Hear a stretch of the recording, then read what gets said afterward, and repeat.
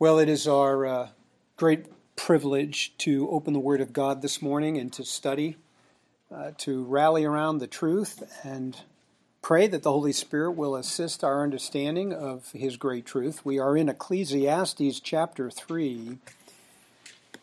But I want to say that anyone who reads the Bible, even on a surface level, cannot help but notice that God's ways are not our ways.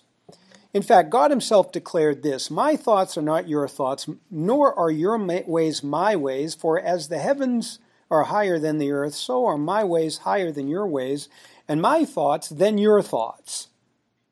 Now, if you know God's ways, which he has clearly defined in his word, the Bible, and you have embraced them as your own because you are a believer in Jesus Christ, then you know how difficult it is to convince others who are not Christians to abandon their own sacred ways of life and embrace God's ways too.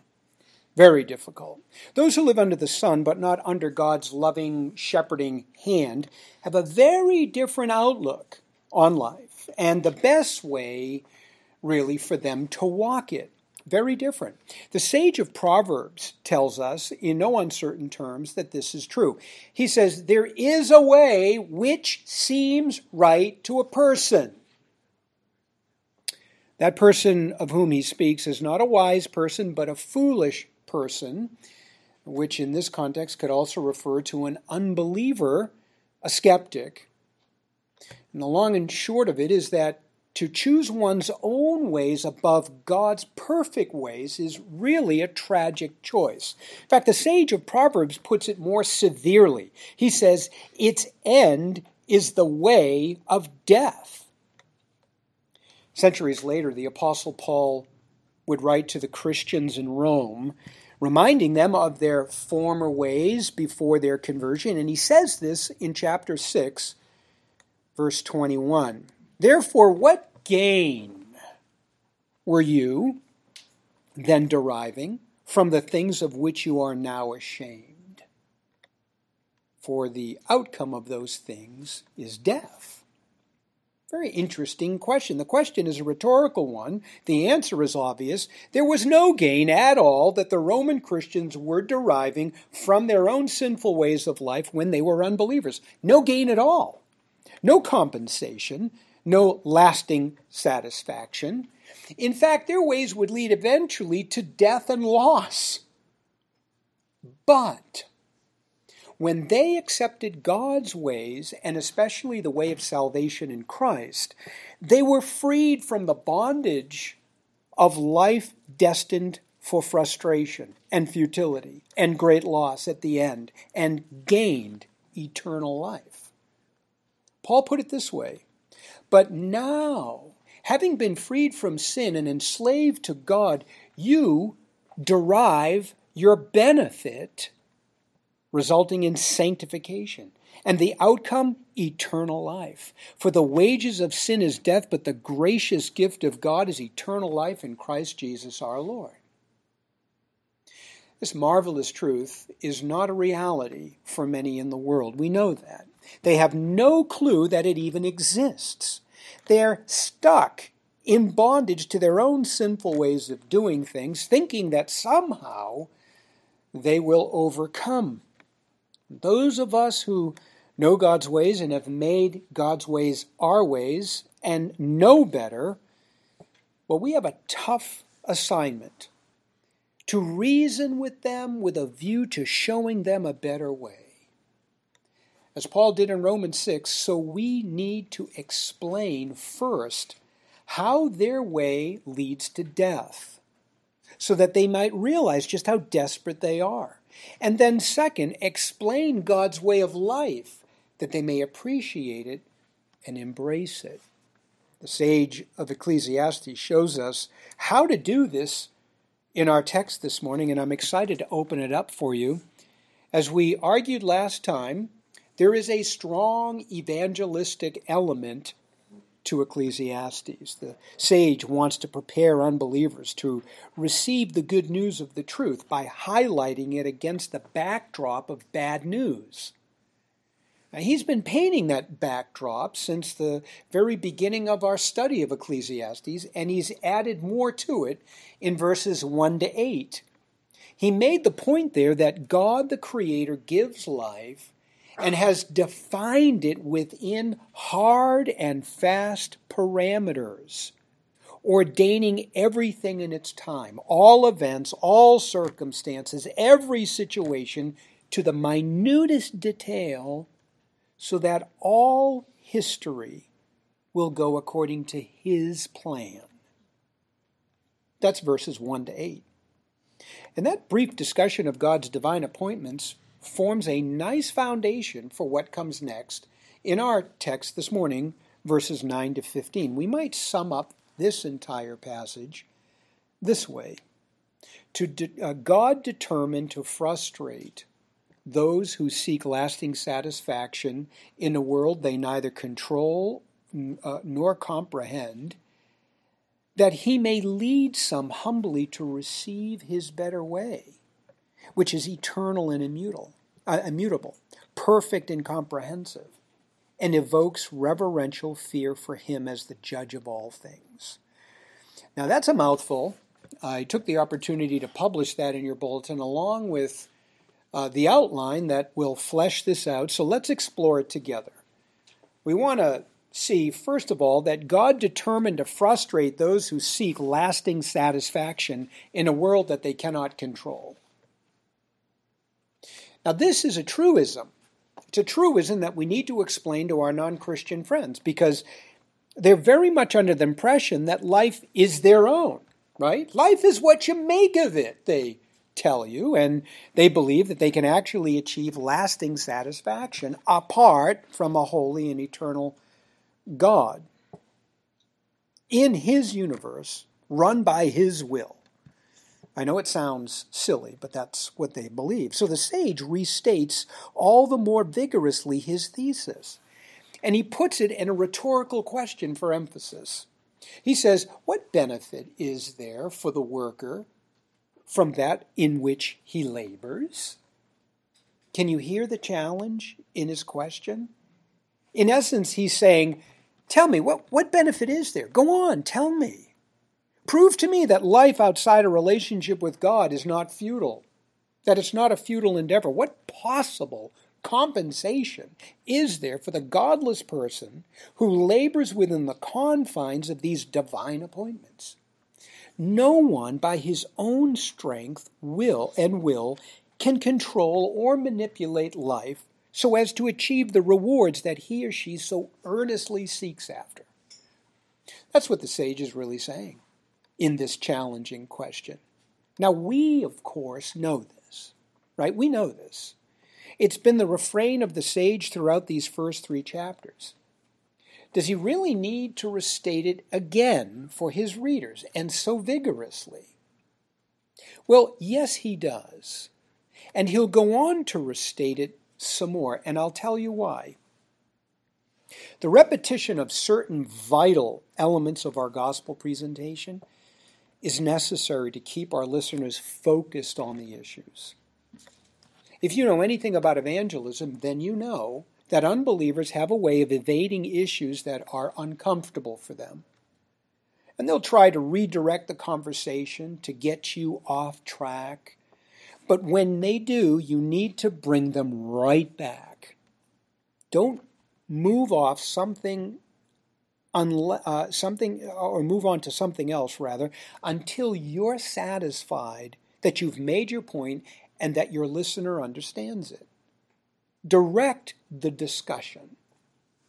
And this is what the sage does in verse 9.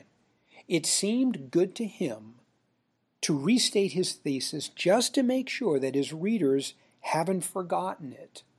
He wants to highlight it, especially after having introduced some new information into the discussion back in verses 1 to 8, that being God's divine appointments.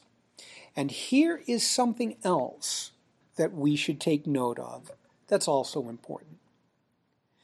He not only repeats his thesis, but he frames it in a rhetorical question which is meant to draw a certain answer, right?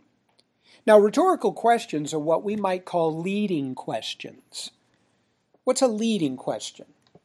It's a kind of question that prompts a listener to give the answer that you want them to give. Lawyers use this questioning all the time with witnesses on the stand. You lead a person by this kind of questioning to realize your point by the way he answers. The point the sage wants his listeners to see is this: anyone who lives outside of a relationship with God will not find lasting satisfaction in life and will be plagued with frustration because of that. That's what he wants them to know. Anyone who lives under the sun can verify this even by his or her own experience. This is so true. Think about this. Frustration is a sad and constant part of life, is it not? People do everything they can to avoid being frustrated. But they're bound to be frustrated because God appointed unchangeable and unavoidable limits to define their lives. And they are universally understood and experienced. Everyone knows that there is a time to be born and a time to die, and that no one has any say in either activity. Everyone lives somewhere between happy and sad, unity and disunity, killing and healing, searching and giving up, and so on. Now, it wouldn't take much to get an unbeliever to admit to these reality boundaries and the frustration that comes with them. But he's not about to admit that the God of the Bible ordained them. That's the tricky part, but that's the part really of a biblical worldview that we have to now develop for him. And we're ready to do that right now in the text. The sage moves on from life experiences that proves to people just how futile life is to a theological explanation. Life experiences already taken care of in verses 1 to 8.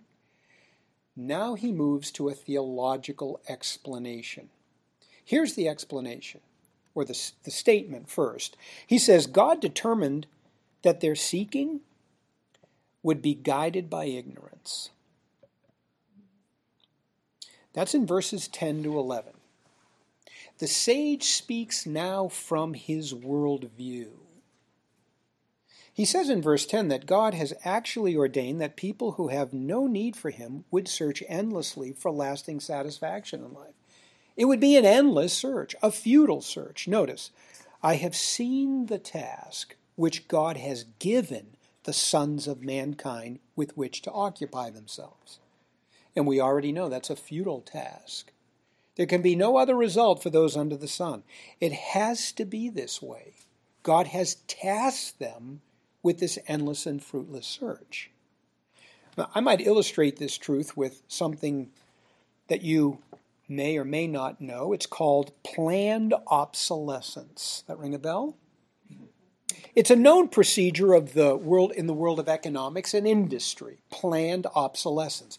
Essentially, a company designs obsolescence right into a device that they market, so that when they sell it to you, sooner rather than later, the device will simply stop doing what it was advertised to do, prompting you to buy their new and latest product.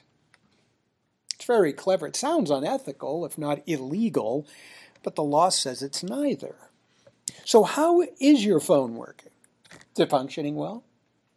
Exhibiting any strange behavior? Maybe a little slow? Maybe the screen's a bit faded? Well, if you've had it for a few years, these problems might sound eerily familiar.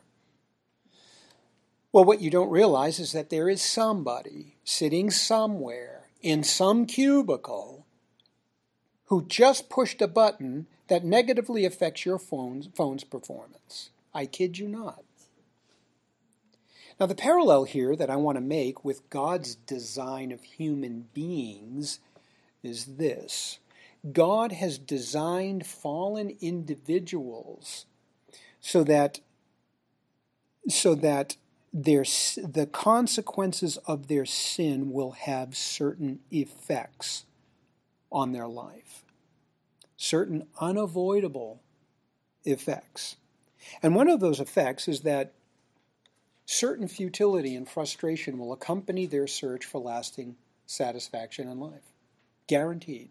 They will search, but they will not find. Human beings were designed, you see, to delight in God.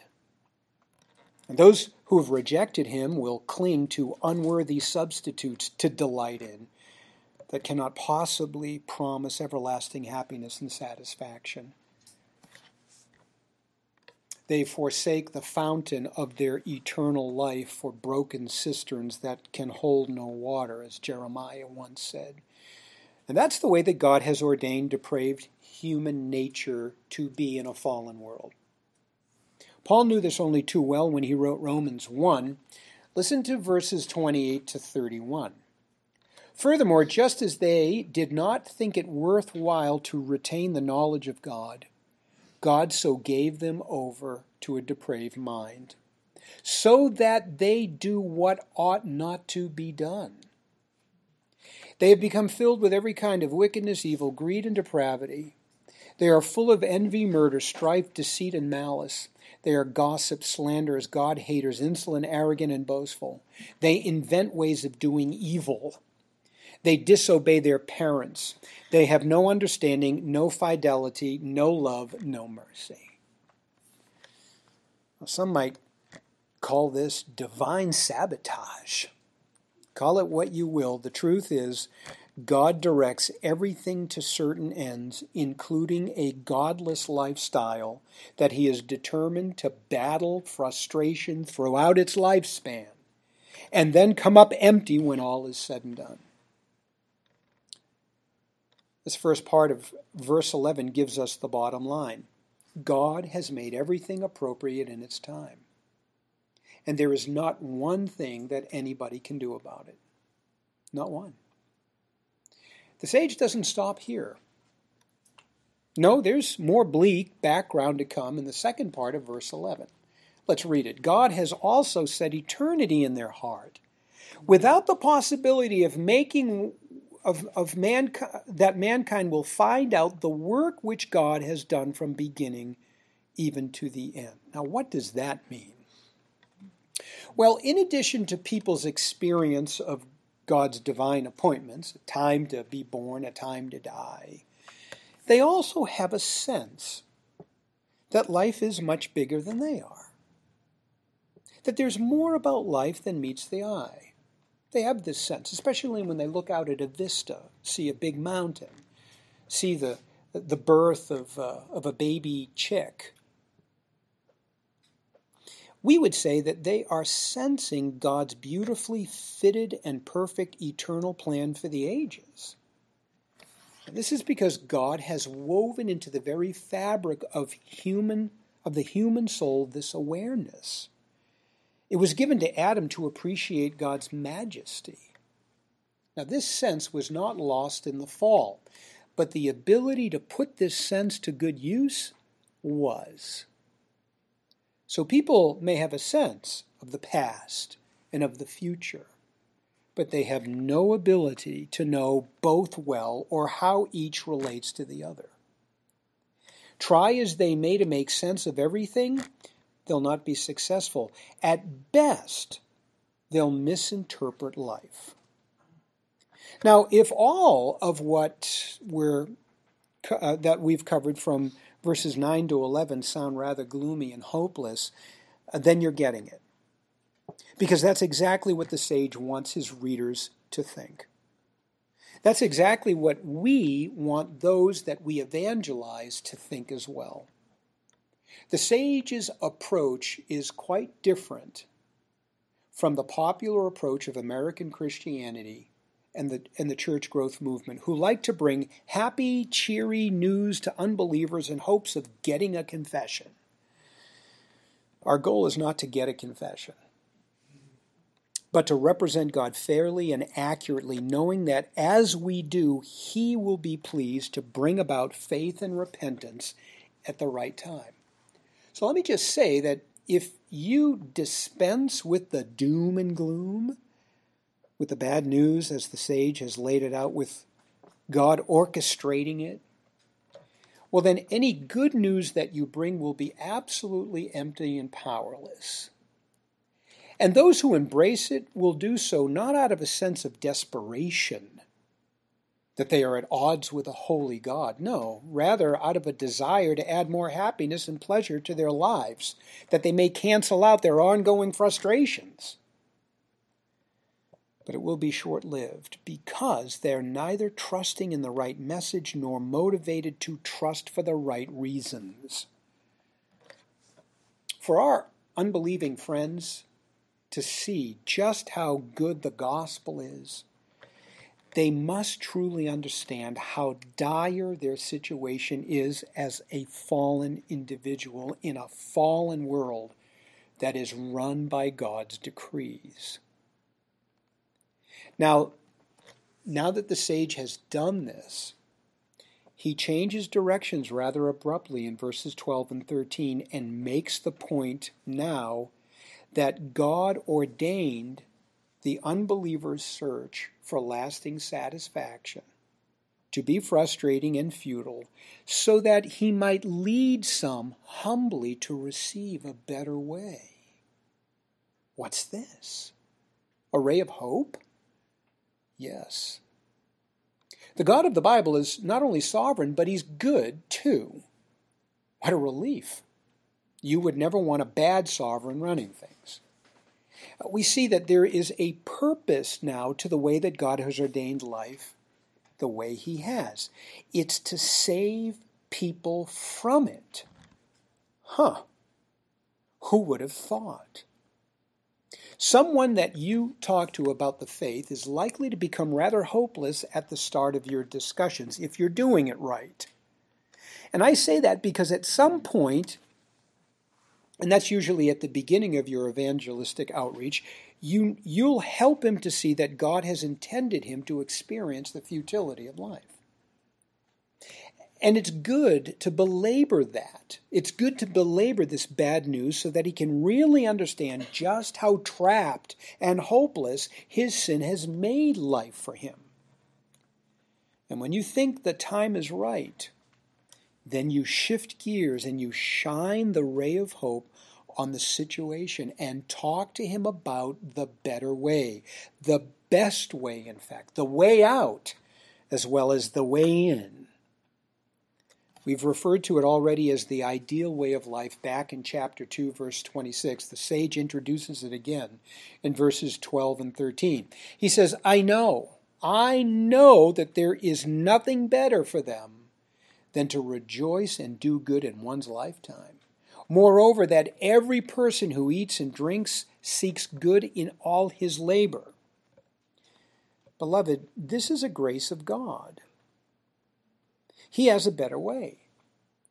He has the ideal way to live for godless people under the sun. It's characterized by an enduring rejoicing in life, a life worth celebrating, a life that produces works of righteousness, all of which brings the experience of lasting gain.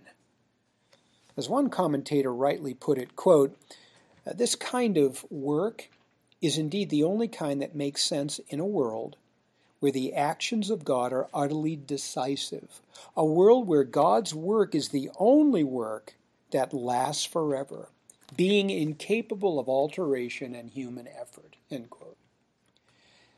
Now, any sane person listening to the sage's presentation would have to be excited. After all, what gospel life offers individuals who embrace it really amounts to everything that they want out of life anyway, only to an infinitely greater degree. The next obvious question that this person might ask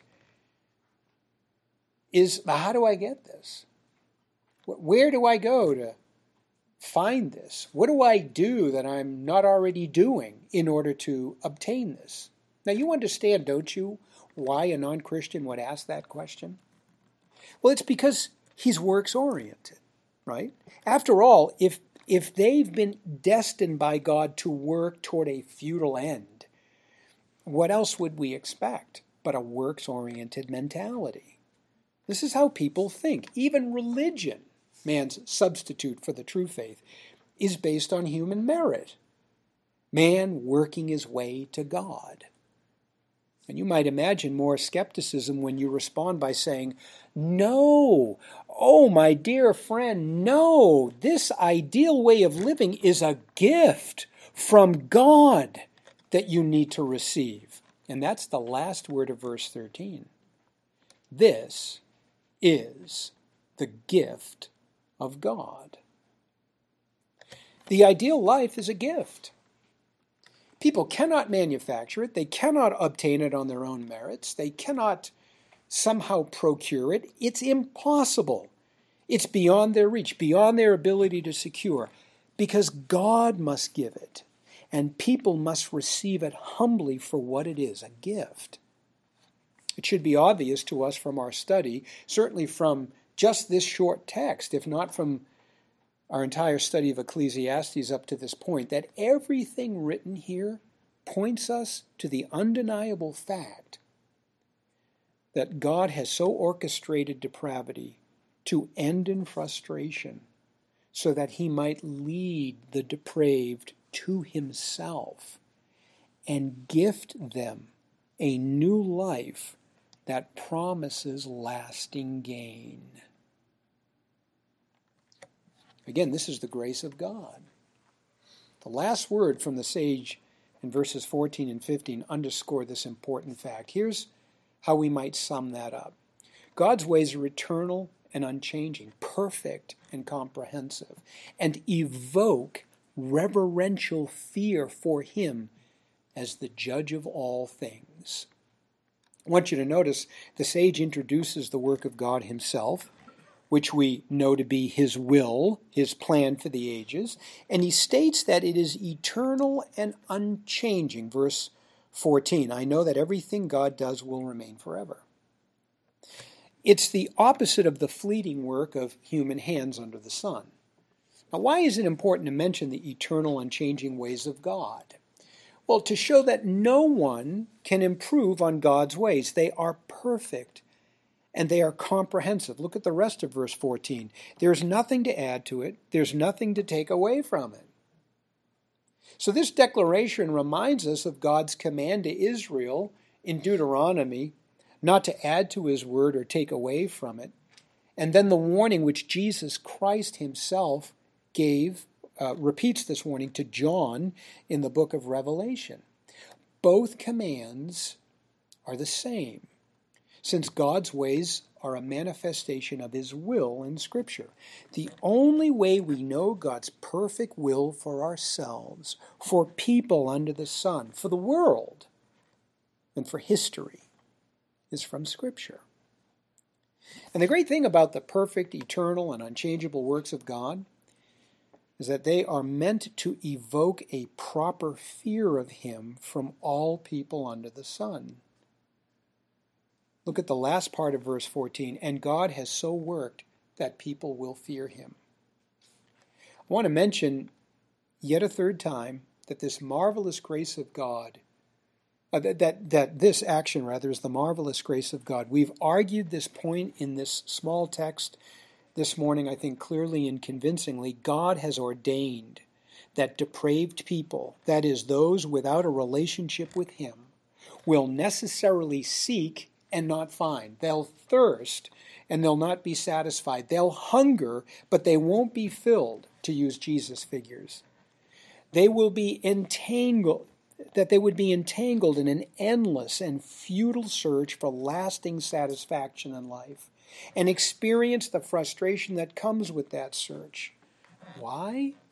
So that God might lead some to receive his better way. That's what Paul meant when he told the Epicurean and Stoic philosophers at the Areopagus in Acts 17. Verses 26 and 27, Paul says, God marked out their appointed times in history and the boundaries of their lands God did this so that they would seek him and perhaps reach out for him and find him. Interesting. What a statement that is. And in an evangelistic message at that, God ordained divinely appointed times in history for each individual, every single one of them, marking out the boundaries of even where they would live, all with the purpose in mind to lead some of them to find him. No doubt Paul knew Ecclesiastes well. The bottom line of God's way, which is designed partly to bring about people's salvation by creating an impossible way of life for them that would lead them first to their frustration, an acknowledgement of God and his holy ways, and then second to embrace him out of reverential fear, is to rescue people from his coming judgment. That's the bottom line. Look at the last word of the sage in verse 15. That which is what has already been, and that which will be has already been, and God seeks what has passed by. This rendering in verse 15 by the New American Standard Bible, which I just read to you, is somewhat mysterious at first because it's rather literal, particularly the last clause, God seeks what has passed by. Now, seeking here cannot mean that God discovers or finds out what's happened in the past, since God knows all things at once, both past and present, and more importantly, because he determined it all before it even happened. No, that's what the first part of the verse is getting at. What is current has already taken place, and what will happen has already taken place. In other words, God is really outside of time. He sees everything happening before him at once, the past, the future, the present. The seeking in the last clause, then, is in contrast really to human seeking that leads to futility and turns up empty. God's seeking will not turn anything up empty. With God, he will look at the past, in fact, all past human deeds at the end of time in order to settle accounts. That's what this means. Or to say it another way, he will bring light to one's entire life before his judgment seat and judge it justly. He will call it to account. The idea is understood clearly, I think, in light of the next section that we will study next time, verses 16 to 22, which talks about human justice. But there you have it. Can we confirm what we've argued from Ecclesiastes by the New Testament? Well, yes, we can. Actually, we've already done so already, really with Romans 6, 22 to 25 in our introduction, but our scripture reading this morning also gives some confirmation. It was 2 Corinthians 5, 14 to 6:2, and how infinitely better it is to be emancipated from an under-the-sun worldview and its deadly implications, and given an above-the-sun worldview and all the benefits that come with it. That's what that passage is really about. Let me just highlight some principles for you. Number one, God's perfect way in Christ now controls us. Verse 14, Paul says, for the love of God controls us. You see, Jesus' saving love showed to us on the cross that substitutionary atonement is now our life principle. His saving love is our motivating, driving force. It controls us. Also, God's perfect way in Christ changed us and is changing us. Verse 15, it says, and he died for all so that they who live might no longer live for themselves, but for him who died and rose again on their behalf.